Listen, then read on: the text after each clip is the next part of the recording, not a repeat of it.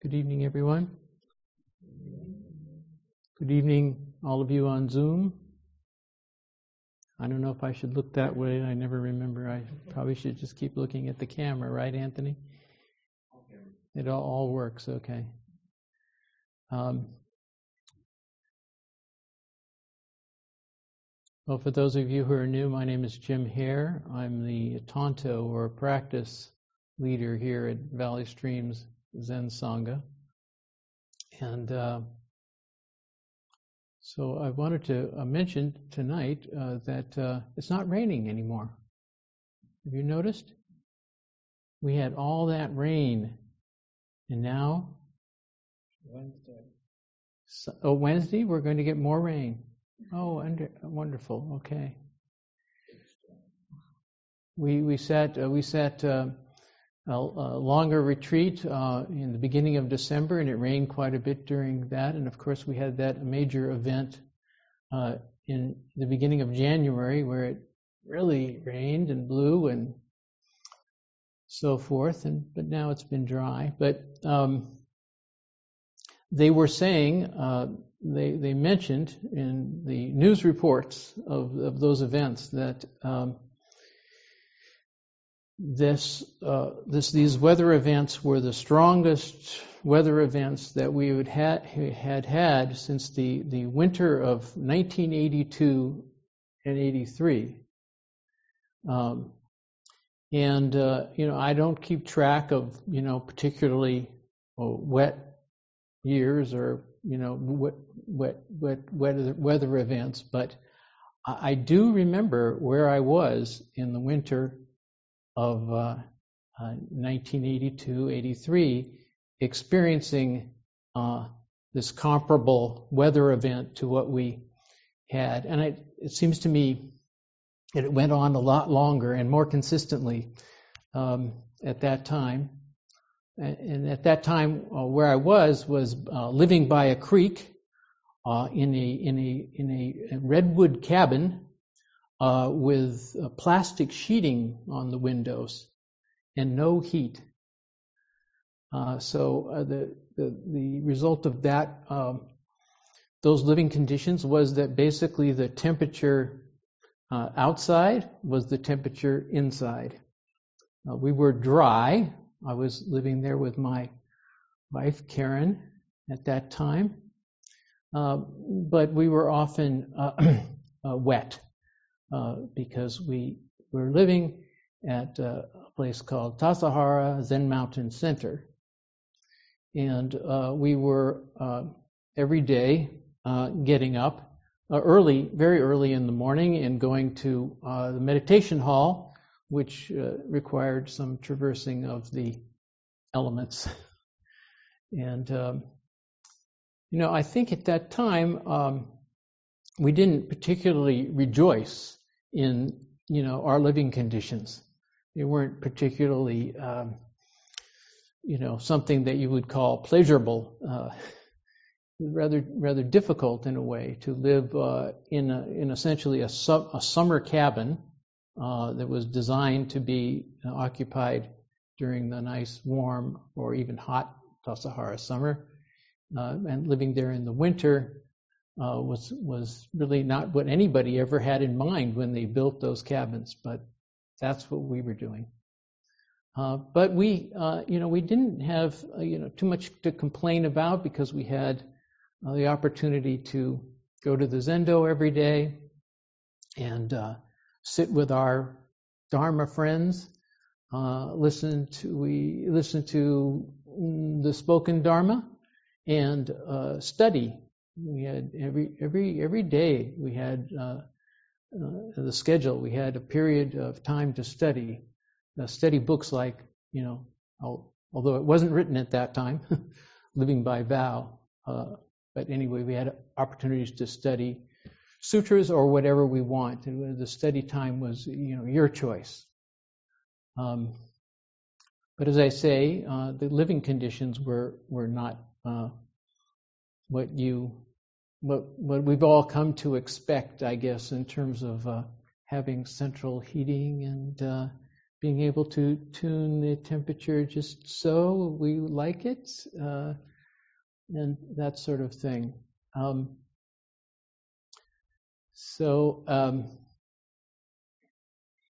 There's a well-known story, Zen story, because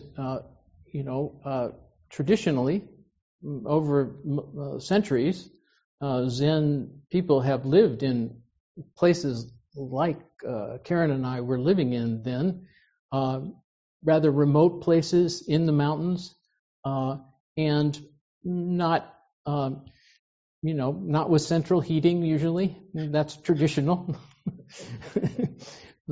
Don't let those monks have central heating. I don't know where they came up with that, but anyway, we didn't have it, and it really wouldn't have been possible anyway. But anyway, there's a story. There's a Zen story about living in the heat and in the cold, and also in Tassajara, if you live there all year round, which we did, you get the summer heat, which also is not much reduced by the living conditions there. So then there's this story that was spoken many years before we were at Tassajara in China, in I don't know, Tang Dynasty China, and this story is attributed to our Zen ancestor named Dongshan Liangji, and he's considered the founder of this school that we practice in. So the story goes like this: a monk asked Dongshan, "When the cold and heat come, how can we avoid them?"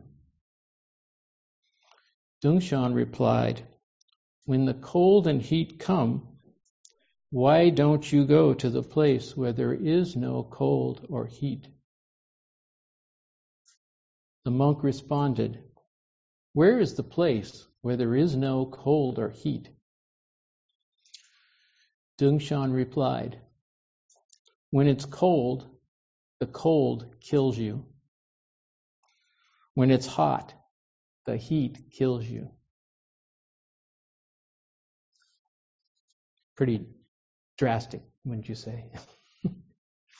There's sometimes you hear this story a little more gently. Sometimes you hear, when it's cold, be a cold Buddha. Or when it's hot, be a hot Buddha. It's a little more gentle. But it's not quite as dramatic, right?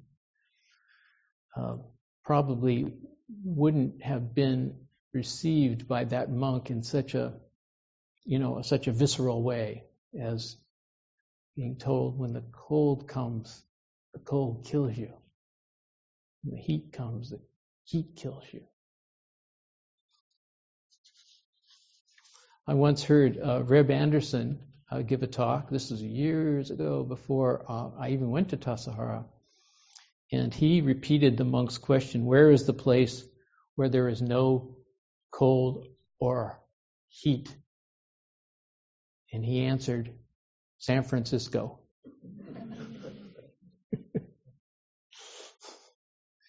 Reb is from Minnesota, so he knows what certainly knows what cold is. And having practiced at Tassajara, he knows what heat is too. Before I went to Tassajara, you don't just walk into Tassajara and just, "I'll take that cabin." You don't do that. You have to do some preparatory practice. So before I went to Tassajara, I practiced for about a year, a little more than a year in San Francisco, and then I was let to go to Tassajara, and Karen stayed in the city for a little while and then joined me in the summer. So we could both experience that winter of 1982 and 83 together. But when you go to Tassajara as a new practitioner, the first thing you do is you're welcomed, and then you're asked to sit for 5 days. This event is called Tangaryo. And I looked it up. I never knew what how you translated Tangaryo. I never thought to inquire about that. And it means literally to stay until the morning. To stay until morning, like an overnight guest would stay until morning. So that's the literal meaning. But the practical meaning in the monastery is that you go to the zendo with everybody in the morning, and you sit like everybody else. Sit, walk, do service, like just kind of like we did tonight, a little longer periods, but then when everybody leaves, then after the service you have breakfast in the zendo. You do that with everybody, and then everybody leaves, except you don't. You just stay and sit, and you can leave the zendo for bathroom breaks. And I don't remember if we could leave after meals or not, but I don't remember that we could anyway. So I sat it with 5 stalwart young men. And I was a young man at the time because, 1982 or 81, 82 was quite a few years ago now. And I sat it with 5 men, and we really sat it. I mean, I don't think it was because we were like competing with each other, but we had enough experience to do it, and we did it. And I was so overjoyed with the group that I got to sit this with. Because we sat it like we meant it, we really did, and it was such a wonderful group of men to do that with, and I was so happy. Although it was, of course, hard, very hard, because you're basically sitting without breaks, except when the rest of you can leave, to use the bathroom, but basically the spirit of it is to just keep coming back and keep sitting, and so that's what we did, for 5 days, and then at the end, they come and get you and say, it's over, and of course there's some joy that arises then too, but after that event, that's kind of what you would call an initiation, I guess you would call that. Welcome. I said welcome at the beginning. This is welcome to Tassajara. Welcome to Tassajara. And but what I really cared about most after we did that was maintaining a mind that didn't shrink from the cold, that didn't shrink from the weather, that was just meeting all circumstances that were coming just as they were. And more than anything else, more than a hot bath, which they have the nice hot springs there. So you do get to go take a hot bath after this is all over, and that's quite wonderful. But more than the hot bath, what I wanted more than anything is to maintain that mind that didn't shrink from the cold, that didn't shrink from the wet. And having that mind arise is what gives a person the strength to do that kind of practice. That mind arises that really wants to meet circumstances just as they are, and the absolute vitality of that mind is so real and apparent and urgent, so urgent that you just want to continue. You just want to continue in that way. In the commentary, back to the case, this, if anybody wants to look up this case and they have a copy of the Blue Cliff Record, it's case 43 in the Blue Cliff Record. But in the commentary to that story, which is called Dongshan's No Heat or Cold, another teacher comments and says, peaceful meditation does not require mountains and rivers. So in other words, you don't have to go to some, place like I've just been describing, a cabin by the creek with no insulation. Peaceful meditation does not require mountains and rivers. When you have extinguished the mind, fire itself is cool. When you have extinguished the mind, fire itself is cool. So do you remember that Dongshan said, when it's cold, cold kills the monk? He's talking about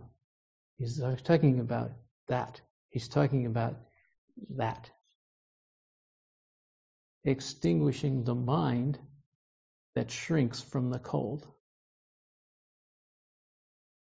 Shrink that mind. Extinguish that mind. Extinguish the mind of picking and choosing, of having to have this and not have that, grasping for this, pushing away that. Extinguish that mind, kill that mind, and then come to life. Come to life. That's what this practice is about.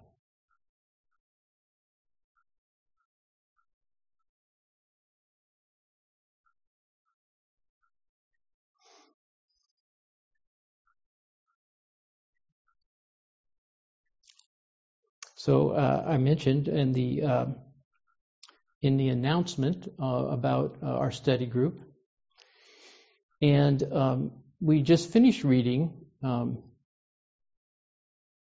the Vimalakirti Sutra.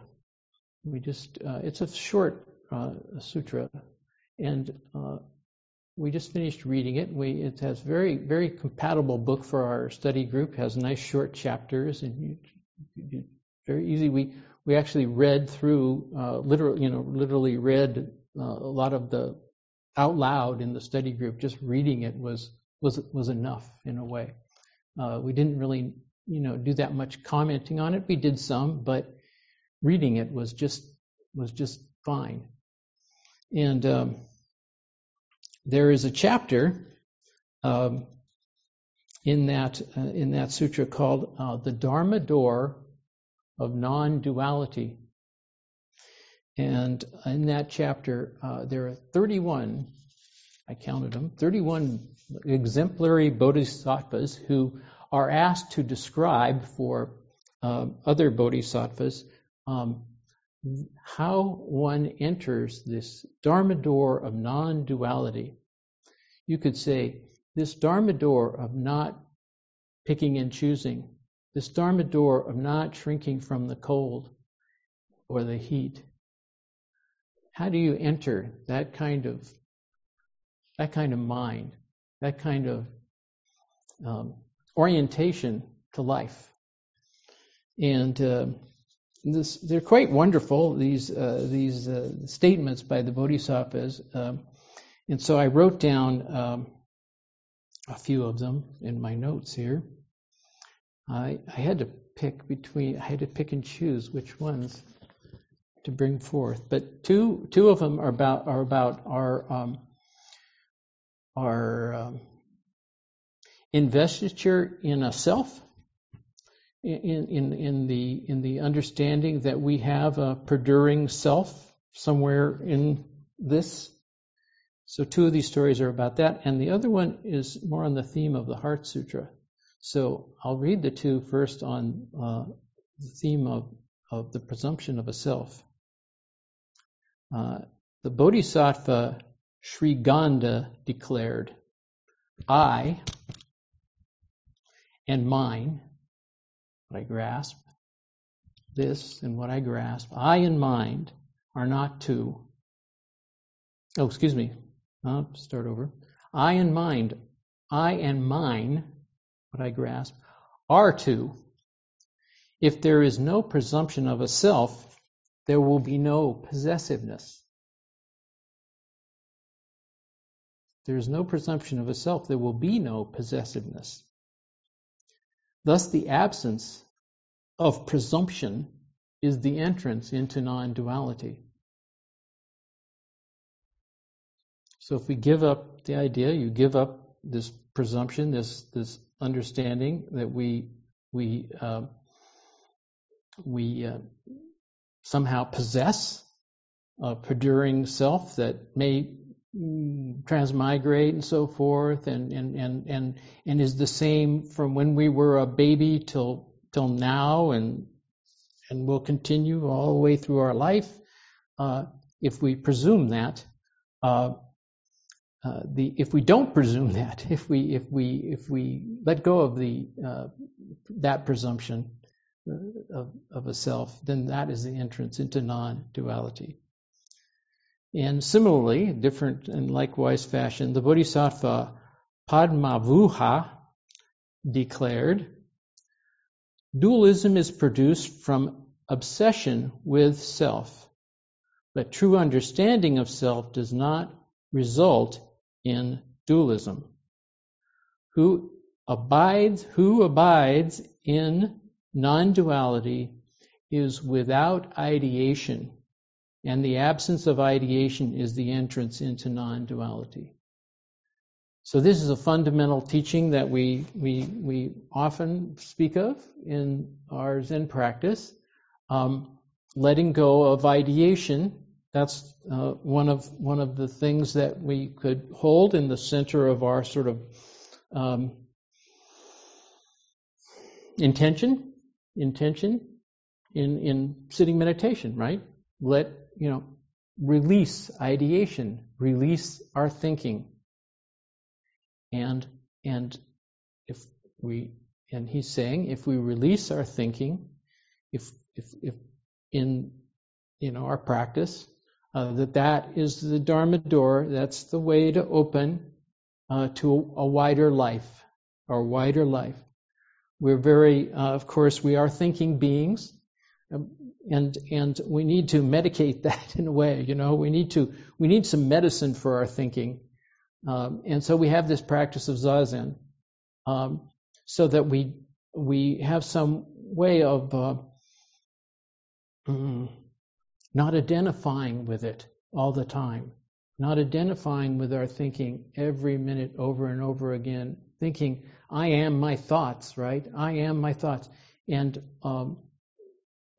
as the philosopher Descartes said, I think, therefore I am. My very being is identified with my thoughts, but we say no.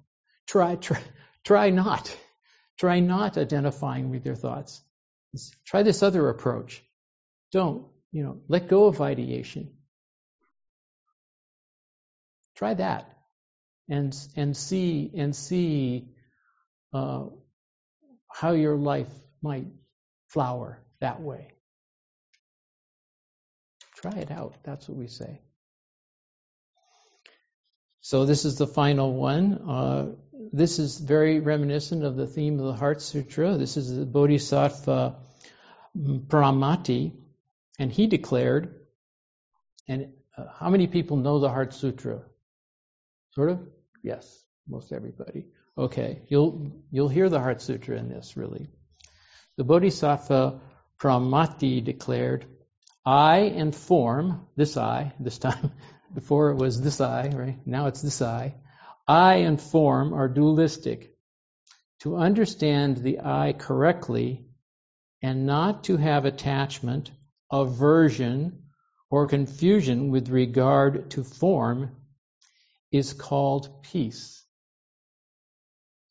Likewise, ear and sound, we just chanted this, ear and sound, nose and smells, tongue and taste, body and touch, mind and objects of mind are all dualistic, right?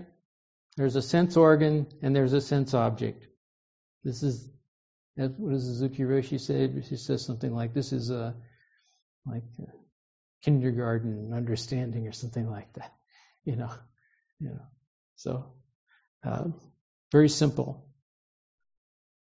And we think this way all the time. Well, I have an eye, and because I have an eye, there's form. But they're separate.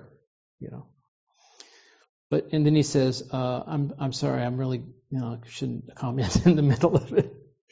But he says, but to know the mind and to be neither attached, averse, or confused with regard to objects of mind is called peace. To live in such peace is to enter into non-duality.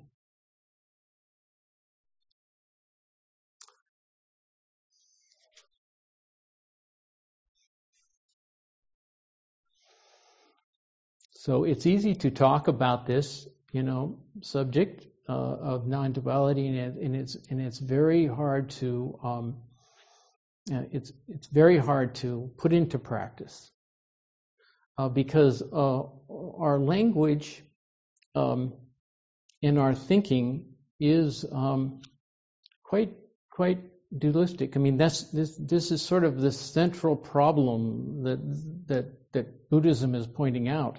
That we early on developed this habit of seeing things in terms of me and everything else. We developed this habit, this dualistic habit. It's me and it's everything else, and it's obviously a very a kind of constricting ethos or philosophical orientation, if you will, but it's kind of where we are restricted. It's how we are restricted.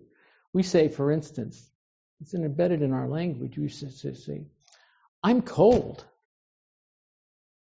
Really, and we say, "I'm hot," and we forget to say, "I'm experiencing the cold." And I'm not separate from it. We don't say, we say, I have an experience of cold. We don't just stop there. We have some shrinking or we feel like, okay, I have to go manipulate something. I have to go mess with something because I'm cold. And of course, then our friend isn't cold, and we want to go manipulate the thermostat, but our friend says, don't do that. And so if we have some experience of entering this Dharma door of non-duality, we say, well, I'm just experiencing cold, so I'll go put on a sweater because my friend isn't experiencing cold. And we don't try to impose our standard, our experience on the whole rest of the world. And when we don't try to impose our way of experiencing on the whole rest of the world, well, I would propose that if we could all do that, this world would be such a happier place.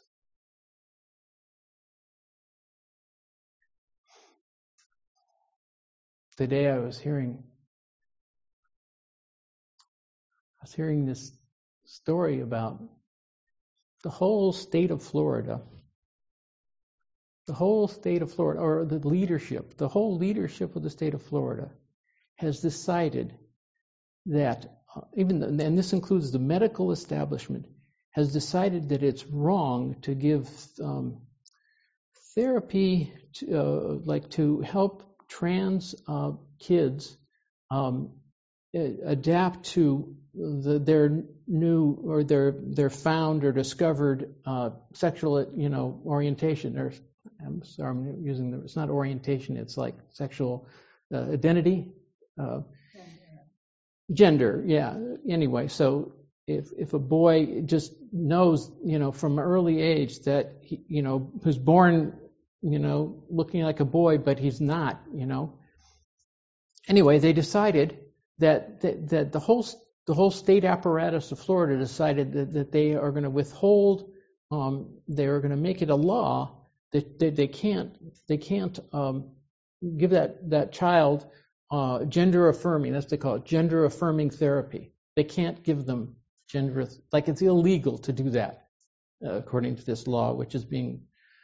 But this is like people having an orientation or a standard that a boy is a boy and a girl is a girl and never the twain shall meet. That's an idea.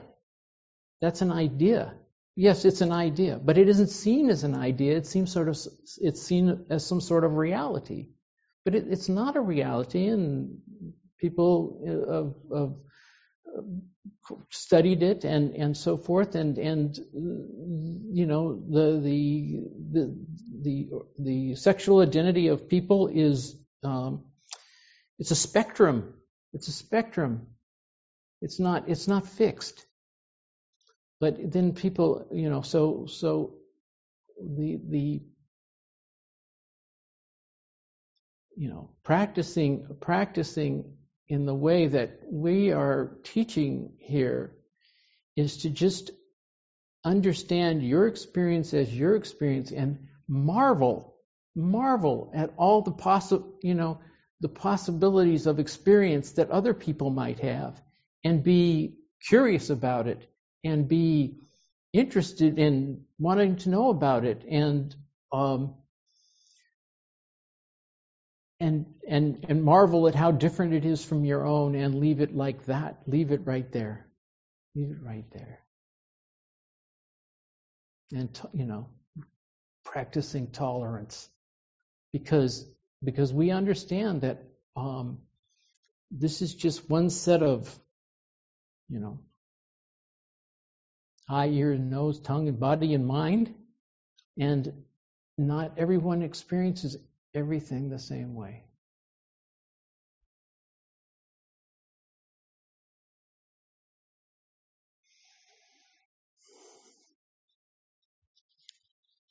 So I wanted to read you the very end of this chapter on from the Vimalakirti Sutra, on after 31 bodhisattvas have offered their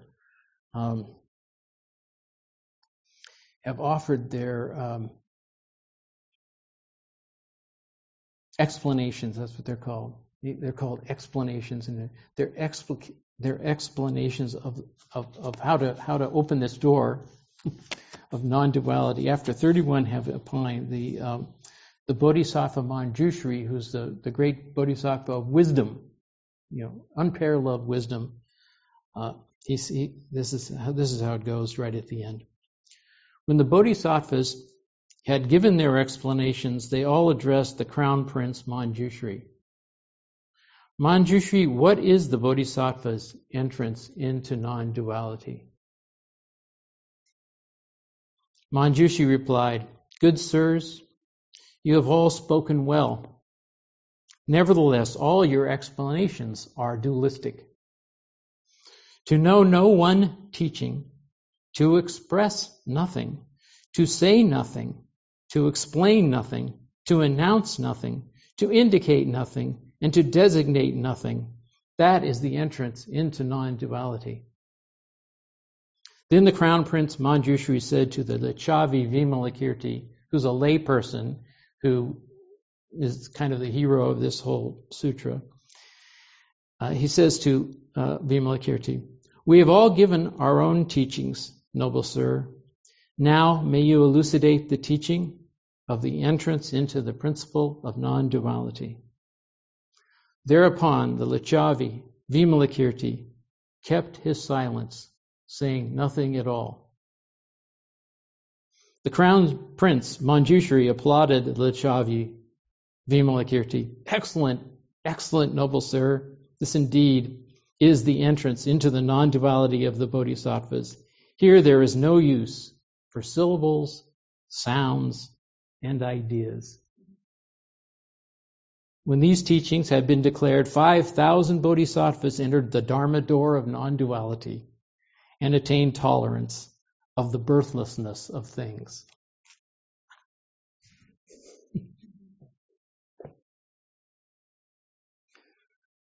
So,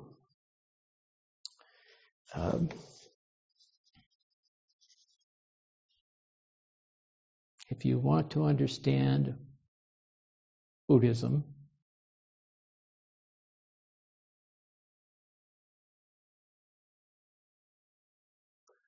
you must understand the mind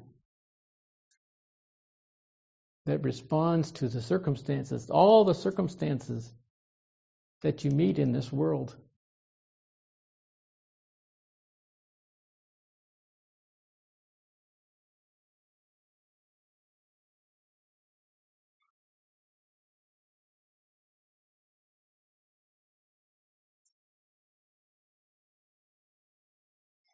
It's how we respond. This world, there's, this is a dualistic world. I mean, we see plenty of dualisms. Good and bad, pleasant and unpleasant, right and wrong. We see all that polarization, all those polarities are visible to us or presented to us all the time. The question is, how do we respond to being confronted and immersed in really all these polarities, all these dualities? How do we respond to that? And Suzuki Roshi said, "Don't be a board-carrying fellow."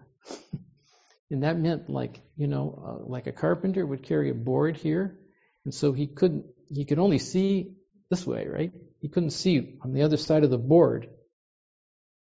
So that's how we're not supposed to be in the face of duality. Don't be a board-carrying fellow. See both sides. Always look for both sides. And understand, then we can understand other people. And then we can empathize and understand and tolerate and get along and be at peace with other people. And this is what we want, isn't it? This is really what we want. We all want this.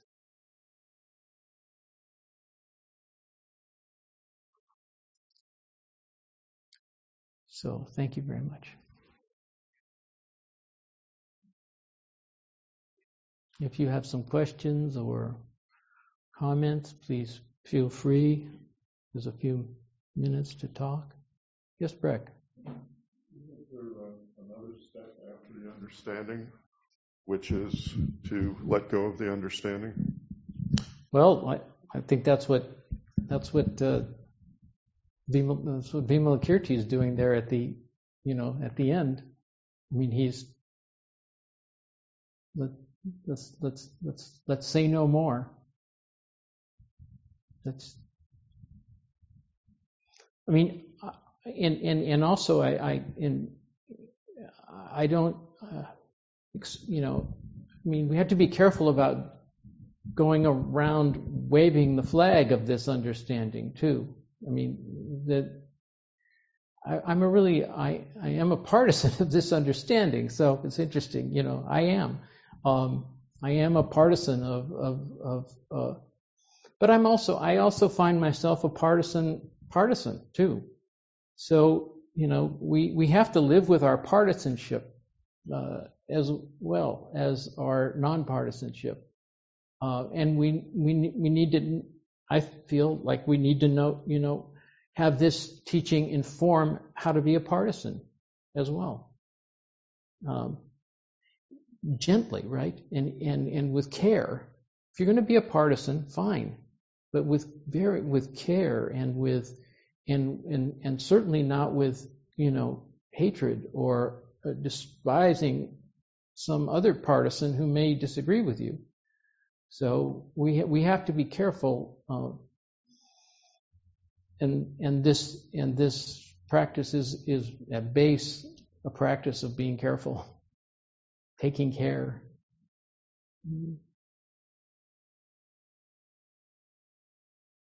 Yeah, I was a partisan in the fall. I was a partisan. I went to ask people to vote for certain people up in Nevada. I asked them to vote for one side. But then I went to a rally and some people were yelling at me, and I just didn't respond. I took the Vimalakirti approach. I just didn't respond. I didn't engage. They just wanted to talk. It would have been one thing, but yelling, no, that was a little too much for me. So I didn't do it. So yeah, we have to, we can be a partisan in this practice, but we have to be a non-dual partisan. Or we don't have to do anything, but anyway, we shouldn't forget our practice in the midst of. We have a hand up. Oh, okay, please go ahead. Well, Malia. Hi, Malia.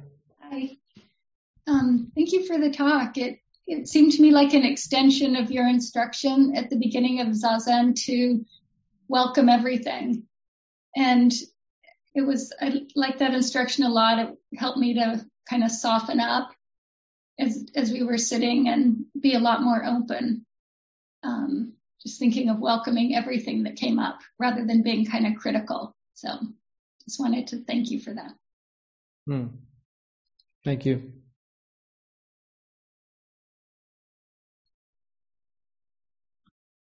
Larry, you need to get the microphone. Thank you. Well, my little story is just 3 years later than your 1982 story. I had no money at that time. I was living in a little room where I couldn't even control the heat or cold in my own apartment.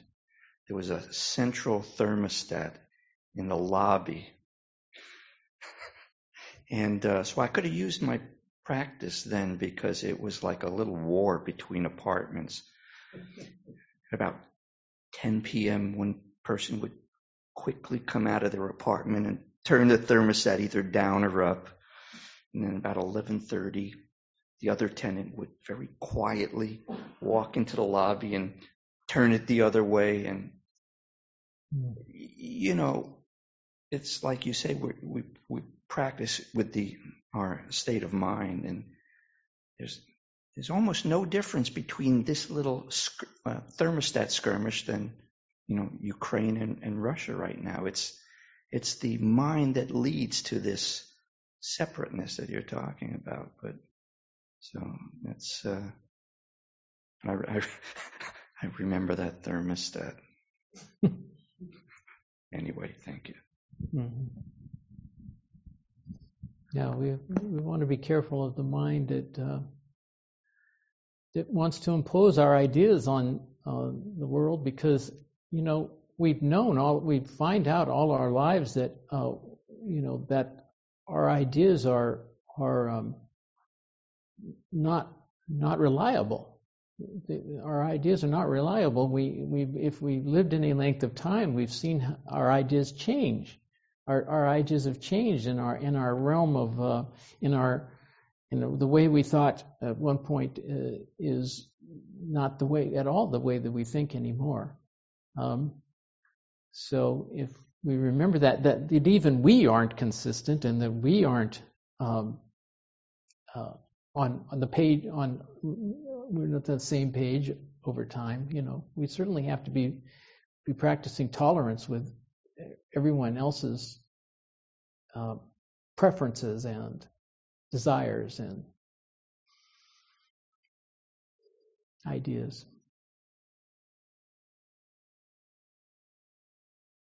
Karen?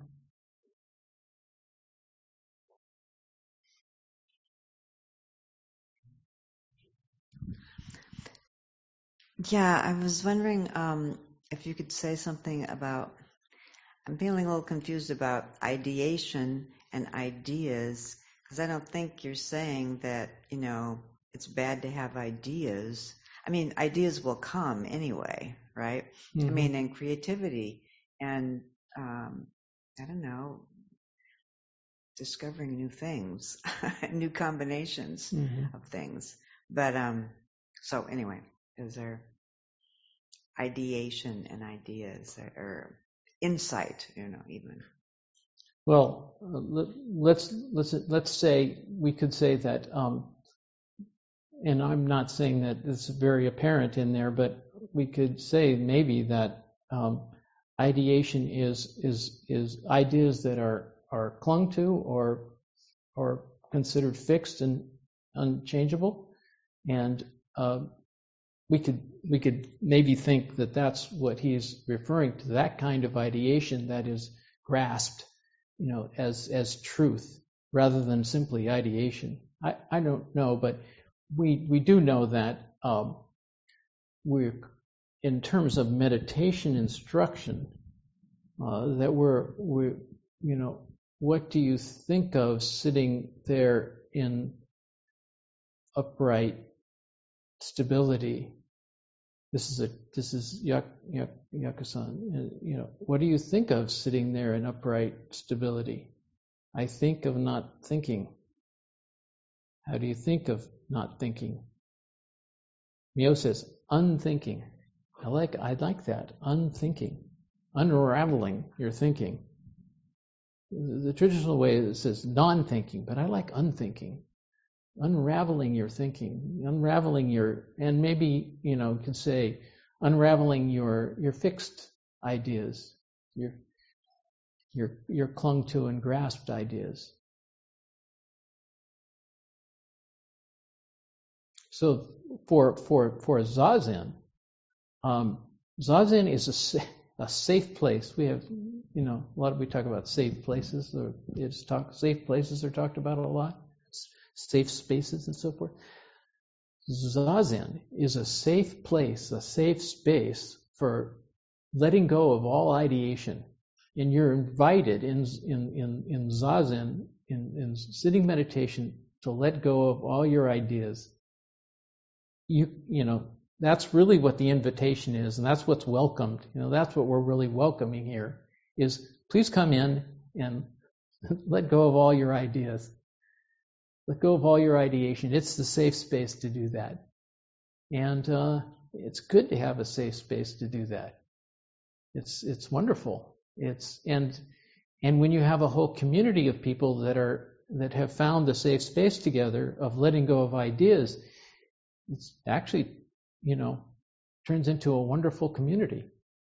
And a lot of harmony it seems like can arise within such a community, and that community can do amazing things like buy buildings and plant trees and put solar arrays on their building and try to continually go toward, let's have some even more harmony. Could we even have more than we already have? Wow, maybe we could. Maybe we could, if we keep creating this safe space for non-ideation. So I'm so happy we have this safe space for non-ideation. Yeah, that's what we're fostering here. Yeah, you have it on Zoom too, on all your squares. It reminds me of a song from, I think, 1961. It goes, walk right in, sit right down, and baby, let your mind roll on. Everybody's talking about a new way of walking. Is that the one? Do you want That's to the one. You got it. Keep it well. You younger people wouldn't know, maybe. No, never heard it, right? No, sorry. Well, we're of a certain age, some of us. We grew up in the bebop era or whatever it was called. Early rock and roll. Well, I think that's probably, unless there's some urgent more question, I think I've said enough. Thank you very much.